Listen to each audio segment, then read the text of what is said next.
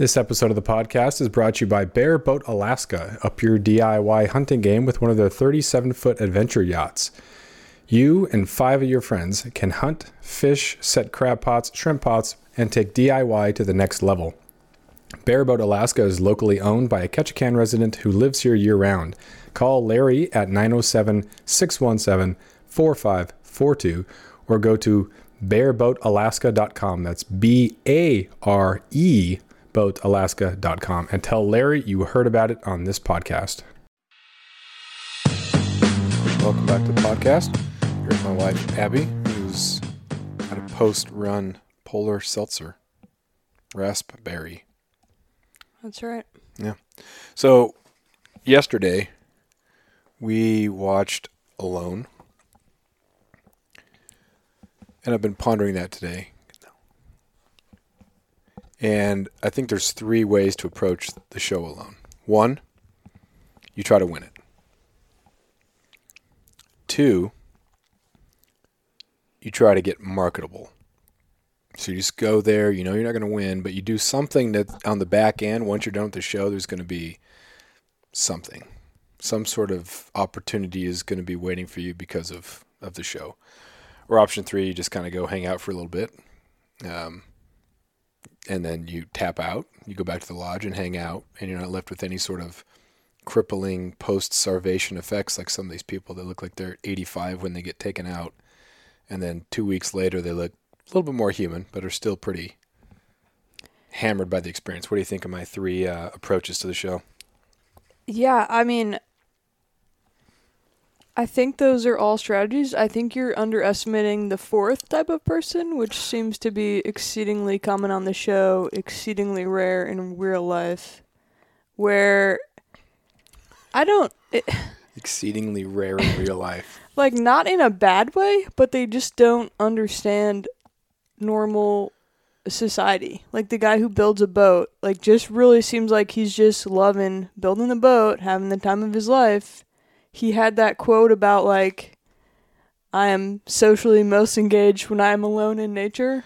And I was like, that was interesting. Yeah. Okay. So would you put that, like, is he trying to win, or is he just having fun, or is that like a marketability thing? No, I think he is just, like, that is just who he is. Like, he just doesn't care. Like, his real life, he's like a caretaker in the Indian Islands for some, like, nature school or something. And I think he just likes being on his own. And yeah, it was the same thing with that girl from the last season who was a little bit delusional about, like, she was definitely starving. Oh, yeah, it was great. It was hard to watch. But she was, like, making pottery. Yeah, and just crushing like, it. But didn't have, there's just something. It's like part of her brain shut down to allow her to just function, and it was weird to kind of watch that. It's fun because, like, that was honest. And yeah, I think absolutely. that guy that built the boat is honest. He definitely seems like the type of guy who just likes to do that, like you said, like just who he is. And it's cool to see those people. I think some of the other people look like they're putting on a show because they can put on absolutely. a show. It's impossible to tell, though. Like, all you're getting is the clipped footage, and then it's impossible to have a real honest look. Reality TV does not exist because if people know they're being filmed, they're going to act a little bit different. It's just a consequence. There's no way. Even us going out hunting, I know that there's a potential story that I might be writing about it at any point. So it's not a total. There's always some angle. And so while it's way different writing versus recording, we live in a time now where it's just different. You can't be alone without, I don't know if it's an ulterior motive, but you just know you're being filmed, like, because you're setting up the cameras. Yeah, you know you're on a show. I wonder what it was like before boredom and character making existed. If you're Jim Bridger and you're just riding your horse all around the West, and Kit Carson and some of those legendary people who are just around, and they're part of the history of so many different states in the West. And then you look at like traditional native cultures who would have like your vision quest where like a teen would go off and be alone and isolated and away from the protection of society, and then obviously survive and come back. But we don't exist in that world anymore, and so we get kind of panicked, and some of these people start to freak out pretty early, and they're just not used to not being alone. And sometimes some of the insecurities are when you're unraveled, or the cocoon that you create through your daily routine, your business, your life, your everything else that maybe insulates you from things that you have to deal with. And all of a sudden, who am I without that? I think there's a lot of, it makes me wonder what would happen to me if I was out there for a while, what I would start thinking about. Would I have like these really good transcendentalist thoughts? Or would I just kind of lose my mind? You would lose your mind. I think I would start off trying to be like poetic, trying to like channel the inner Walt Whitman. But Whitman had people at his cabin. He doesn't even hide the fact. Like, he would have people come out to the cabin. And they'd just think about stuff and talk about stuff and visit. So I think without having that, I think it would just be like a long podcast of me just standing in front of the camera. And yeah. I think I'd do horrible. Yeah. So answer me. So how would you go out? Like, what's the straw? What's the last straw? I don't know. Maybe it would be the first straw. I think I could convince myself, like, I'm there for a week. I think a week, like, I've been out hunting and been out for a while, but it's different when you have all the stuff that you need plus food. If you're starting at square one, if you're one of those people who gets sick within the first week for whatever reason, you're not going to win. Because your body can't even function normally, and now you're trying to recover from a cold, sickness, rejecting food, or you get an allergic reaction or something like that. You're not going to win. There's no longevity there, because your body will not be able to recover and then thrive. You're done. Yeah. So I think I like food, and I think it would be fun to kind of go around and try stuff, but it would be hard to. I think I would go out and try to do the hunt stuff. I'd try to track stuff, and hey, look at this. I'm trying to do this. There was the guy who was trying to fish, but he walked right past a river that was meeting the lake, which would probably be the best place to fish. Yeah. And it looked like it was a lot closer to camp, and so I'd try to establish that, a good fishing spot, a good hunting thing. But then I'm not sure how long my tolerance would be for failure.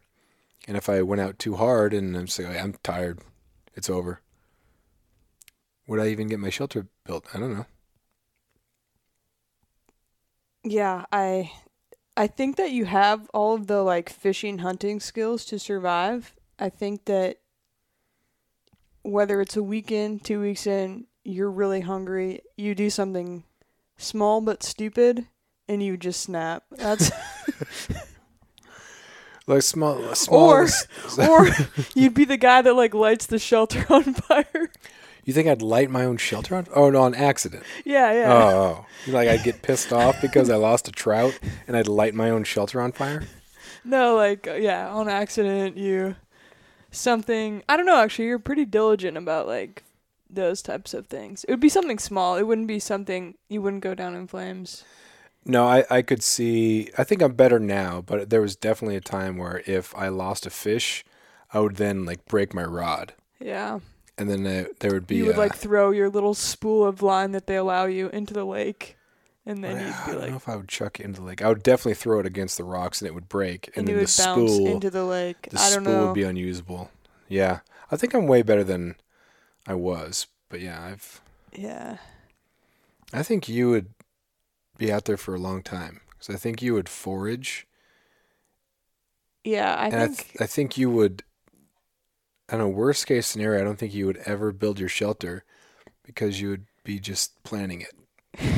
And you would sketch it out on a piece of bark with some charcoal. And you would sketch out all that stuff and it would never get built. But I'd be in the same way too. Like food and shelter, I'd be so afraid of being hungry. Yeah. Because I love to eat. Yeah. But yeah, I think it'd be a lot of fun to kind of try that, but I don't want the long-lasting effects of that. I don't want to look back at the it's not worth the sacrifice. I don't think, and I don't think that's a. I was listening to, I think it was Joe Rogan podcast, and he was talking about how in the NFL with the concussions, like people didn't necessarily know the long-term effect of having a lot of concussions. You get your bell rung, and then it's even a long time after you retire, you could have some serious problems, which was not necessarily the known risk. Whereas if you're doing MMA, and he was talking about this, if you're going boxing, everybody knows you could end up like Muhammad Ali or Joe Frazier. If you do one fight too many or two fights too many or whatever, that is an absolute consequence. I think people find it still worth it because there's a monetary thing. There's also the glory type thing. I don't see this as the same thing. Everybody, or not everybody, gets $500,000. Like you could just go on the show, you get your 10 minutes of fame, and that's it. And then do you have some sort of lingering issue because you were malnourished and you cut 5 to 10 years of either viability or actual years off your life? I don't think that was worth it. I think it'd be a fun experience. But yeah, I don't. Yeah, no, I agree. I think it's really cool to see what people do out there. I mean, the boat building and the pier building. Oh, that was cool. Yeah. And it would be nice if this show didn't incentivize like starvation. And I know that the mental part is a big part of how you win that kind of show, but it kind of makes it a little bit less enjoyable to watch when you're like, oh, this person is destroying themselves. After years of fine print contracts and getting ripped off by big wireless providers, if we've learned anything, it's that there's always a catch. So when I first heard that Mint Mobile offers premium wireless starting at just $15 a month, I thought, what's the catch? But after talking to them and using their service, it all made sense. There isn't one. Mint Mobile's secret sauce is that they're the first company to sell wireless service online only. They cut out the cost of retail stores and pass those sweet savings directly to you. For anyone who hates their phone bill, Mint Mobile offers premium wireless for just $15 a month. I was hesitant about having to get a new phone and a new phone number, but with Mint, you can use your own phone with any Mint Mobile plan and keep your same phone and your same phone number along with all of your existing contacts. Mint Mobile gives you the best rate whether you're buying for one or for a family, and at Mint, families start at 2 lines. All plans come with unlimited talk and text plus high-speed data delivered on the nation's largest 5G network. Switch to Mint Mobile and get premium wireless service starting at just $15 a month. To get your new wireless plan for just $15 a month and to get the plan shipped to your door for free, go to mintmobile.com/waypoint. That is mintmobile.com/waypoint. Cut your wireless bill to $15 a month at mintmobile.com/waypoint. Yeah, like conflict drives plot. You got to have it. I don't feel. I mean, again, the people who know, they know what they're signing up for. Like that. But you also know at any time, if you feel like you're going too far, you could definitely shut it down. And some people have. There was one guy who was very heartfelt in his, like, I'm nothing without my family. He decided to go back. Yeah, I don't think he has many ill effects at all because he lost some weight, but, so you don't have to go to that point. But yeah, I think the incentivizing of the creation of conflict, and I wonder how much of that stuff is they're pressured into making stuff that's going to make for good TV. And so people are taking risks they wouldn't ordinarily take. So I wonder if there's that level of. There's sometimes they're doing stuff that just doesn't make sense. But that's, to me, like maybe it makes total sense to them. I don't know. Yeah. But yeah, it makes you definitely want to go camp out for like a week and just see how hard it is. Yeah. I just do it for fun. Yeah. And that was, we've gone on some hikes when we did that one in the Wind River Range.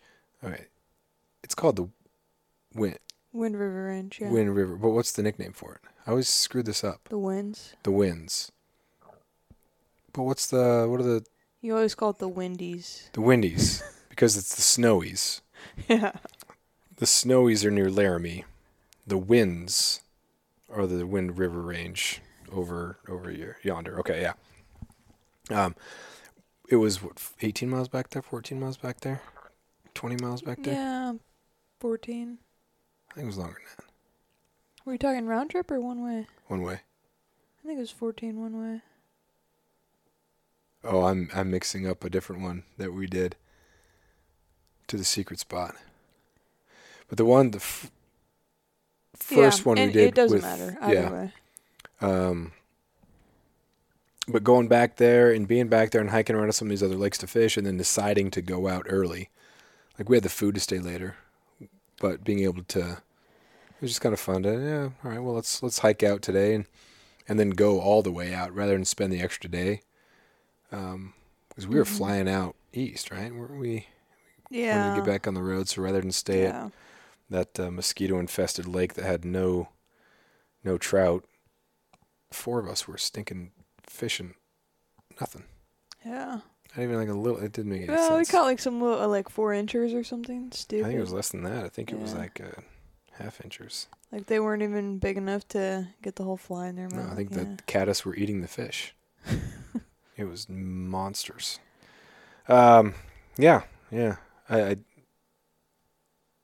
don't know. I think it's a kind of a sad, speaking to our current state, I think how therapeutic that would be for so many people. And having these people have great skills for the outdoors. Mm-hmm. But you can be very skilled and very certified and very everything, but that doesn't mean that you can survive. Doesn't mean that you can last or that you're not immune to mistakes. You see it with hunters too. Accomplished hunters or hunters who have been, I've hunted rugged territory somewhere else. Well, it's not here. Things are different. Yeah. And I think that's a danger. And I think sometimes we get really excited about how badass we are as hunters that we forget that there's something else that we're going to have to be wary of when we're out of our home hunt. Well, and I think it's hugely different being out with one or more other people versus when you're on your own. When you're on your own, you have no margin for error. Yeah. When you're with another person, I just think they can, if you get sick, they can, pick up the slack. If something happens, they maybe have that extra piece of equipment that you didn't, Yeah. it just, and I mean, that's not even to mention like kind of the mental side of it. But I think being alone is, I think a lot of people probably underestimate how difficult that is. Yeah. Yeah. A lot of people say that they don't like people. They don't like being around people, but we can even substitute online for at least social interaction. So you can email, you can scroll through, you can get messages, you can have an idea of what's going on, but having nothing, I think, would be tough. How long do you think you and I would make it if it was like a 2-on-2, or like 10 teams of 2? I like to think we'd make it a while. Here's the thing. I think it depends on what time of the year you start, because they always start them in the fall, because I think they set them up to fail, right? Yeah. So I think if we got to start like in the summer and you could actually store stuff up, I think we could last quite a while. Yeah. Well, they start them. It seems like it could even be late summer based on the climate. So you have winter starting so much earlier. Mm-hmm. It might be August or September. So in some climates, it hangs on for a while. But that makes a huge difference. It's that late summer, early fall can be just a bonanza of stuff. That's what it is here. You got fish, you got deer, you got berries. I mean, you got so much stuff. But so if it started in August and it was like here, home court advantage. I mean, I think we could probably last like a year. I don't think, knowing that I could go to a house, like I wouldn't do that. Yeah. But why? Yeah. If we got stuck and we had no communication and for whatever reason we had to be out there, I think that's another thing too. If it's a survival situation versus a show. Yeah. Because survival situation, way different. If it's a show and you can tap out, makes a big difference. So if things start getting sideways, then you can do that. And it's like a game. It's a quest of how long you can stay here. If it's a survival situation, I think that changes a lot because you're not there on your own terms. Yeah. So I think if it was a show and it was here, I think we would do well because we appreciate dryness. And we know how absolutely at the core of every decision we make, it's going to be about being able to get dry because hypothermia can happen even in August. Yeah. So that would be our benefit here. But if you go further north, like it would be, that's just a different brand of cold. You know, what are we? But These also, things I could mean, change. like, they give you, I mean, you're allowed to bring, like, what? I think at least 10 things or 15. Yeah. Like, you can bring a bunch of tools and tarps and stuff, so. Yeah.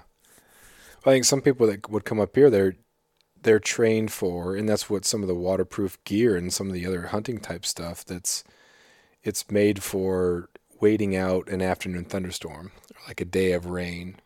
Whereas here, you might be here and it's 45 and rainy for 10 straight days. And if you can't get dry, that's going to really wear on you. And that's going to be pretty tough. So you have to be able to be prepared for that. So I think that would be one of the first things we prioritize, making sure, monitoring our wetness, knowing that it's not going to, this rain is going to end. We're not going to hope for it to rain. We know it's going to be everlasting. Yeah. What about Wyoming? How do you think we do in Wyoming? I mean, it depends where in Wyoming. Like, mountains or prairie or... Ew, prairie. Oh, it'd be brutal. No way. Zero chance. Yeah. Like 20 minutes. Or like a day. Give it a day. Try to sneak up on some antelope. But yeah, that'd be awful. I think it would also be different if you're in the Snowies versus the Bighorns versus the, Tetons that's more in Idaho, right? And it's kind of split.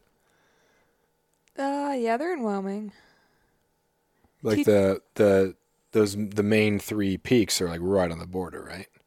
Or are they on the Wyoming side? They're on the Wyoming Okay. side. Yeah. We'll go Wind River Range. You got grizzly bears there, which would change Yeah. things. Yeah. There's grizzly bears in the Bighorns too, right? No. Hmm. Oh, not officially. Not officially. Allegedly, that there we might be know one. of. Yeah, yeah, that would be a big thing because you got a predator that's out looking for stuff. Black bears, I respect them, but I'm not worried about them. But yeah, that changes things a lot, and they've really hyped that up on the show. What is this? Is this season over? Are we like months late on this thing, or is it kind of new? I don't know. No, actually, I think because they run on the History Channel and then it goes on Netflix like way later. So yeah, it's way over. Oh yeah, so it ran May 28th, ran during the summer, May 28th to August 4th. So yeah, right? Is that it? Oh, this says Labrador on this. Yeah, this one I think is. What season are we even watching? I think it must have been filmed in 2020 or 2021 because they're all wearing masks. I did That's see the only that. reason. Yeah. I wonder too if they're hypersensitive about people coming back in. If you happen to have a little bit of a germ and you have this person whose immune system is totally wrecked and they get sick from you, Yeah. liability, I don't know. But yeah, that seems like it's a 20 or 21. Who knows? We're watching a season. Yeah, I think And it's season 8. Yeah, I don't know. Yeah, interesting stuff. Speaking of food and growing food, or actually not growing food, but foraging, we want to be able to set up our yard with as much food as we can. So Yeah. it is going to be a bear central. Everyone in the neighborhood is going to hate us because of our apple trees and bushes. I know. But there's Everyone's- already bears getting into garbage, so and a wolf that's been running around. But talk about your vision for what you want and some of the complementary elements of what you want to plant, so that we can have like some good food coming out of our. Well, so last year I planted 3 apple trees, which are all still alive. Kind of interesting. I was looking at them a couple of days ago, and they're all budding, and it's January, so that's not good. So we're hoping they make it through the winter. That's not good at all. It's been a bit warm. Yes, last week and a half's been pretty nice, but bad. Yeah, and also all my garlic is like, it's all growing. I've never grown garlic before, so I'm hoping that it's fine, but it all might die. I don't know. Yeah, so I'm planning to put in probably about 4 raised beds, just because it's so wet here, and the raised beds will kind of allow the soil to drain better and warm up a little faster. So I have some raised beds. I want to add a couple cherry trees, and then just every type of berry possible. And we thinned out some salmon berries, so in a patch that had like 2 huckleberry bushes. So hopefully that'll kind of proliferate a little bit. And we have some blueberries that are on the peripheral. But those are so nice to have. Pick them and then have them to freeze and add them to your shakes or whatever. So nice to have, or your pancakes or whatever. What else are we going to go for? We had some potatoes, which is awesome. So it's good to have potatoes. Yeah, I'll plant a bunch of potatoes. I don't know. I mean, mostly I guess for the raised beds, I'm looking at like root vegetables, so carrots, turnips, beets, radishes, and greens. Broccoli, cabbage, lettuce, chard, that type of stuff, just because it's all kind of cool season vegetables, so hopefully they'll be pretty low maintenance to grow. Then I'll probably try out a couple different squash varieties, zucchini, see if anything does well here. And then, a bunch of peas too. That's another big one that does well here. Yeah, we did pretty well. Those are good. We didn't have a whole lot, but we kind of got a late start on some of that planting because obviously the house construction is going on, and we were using that front part. Do you think that we are just going to have so much food that there will be not enough slugs to eat all of our food, or how are we going to handle We're gonna our kill slug? them with slug bait. We're going to kill them with slug bait? Good. Yeah. The little ones are horrible because they're everywhere. Yeah. They're on all of it. Yeah, we'll see. I've been told by some people here that they use slug bait and they can grow. They haven't had a problem with slugs, so Nice. I'm hoping it works for us. But yeah, definitely slugs. I mean, I planted stuff in like late July last year when we got back from Prince of Wales, and slugs pretty much demolished it on site. Yeah. I think being able to look after things will be huge too. You were gone up until, like you said, the end of the month, so it was just kind of me, but then I was over there too, and you weren't really able to kind of tend to things, so our chores will be nice. Yeah, and the deer definitely got in the fence and ate everything too. Yeah. It was weird with the strawberries because they always left a couple of leaves. It was as though they were conscious of eliminating a potential food source.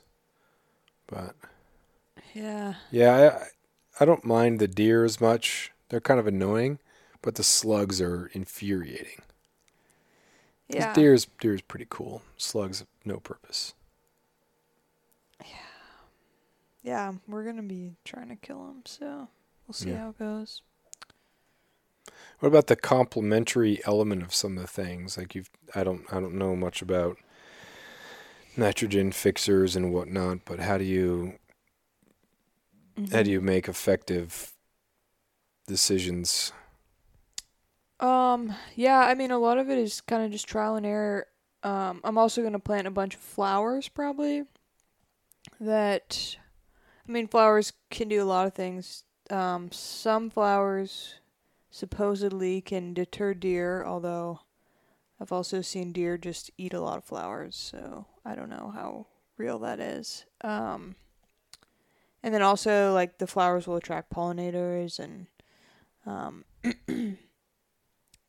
they provide, just a lot of benefits for good insects, pollinators, and also, like, predatory insects.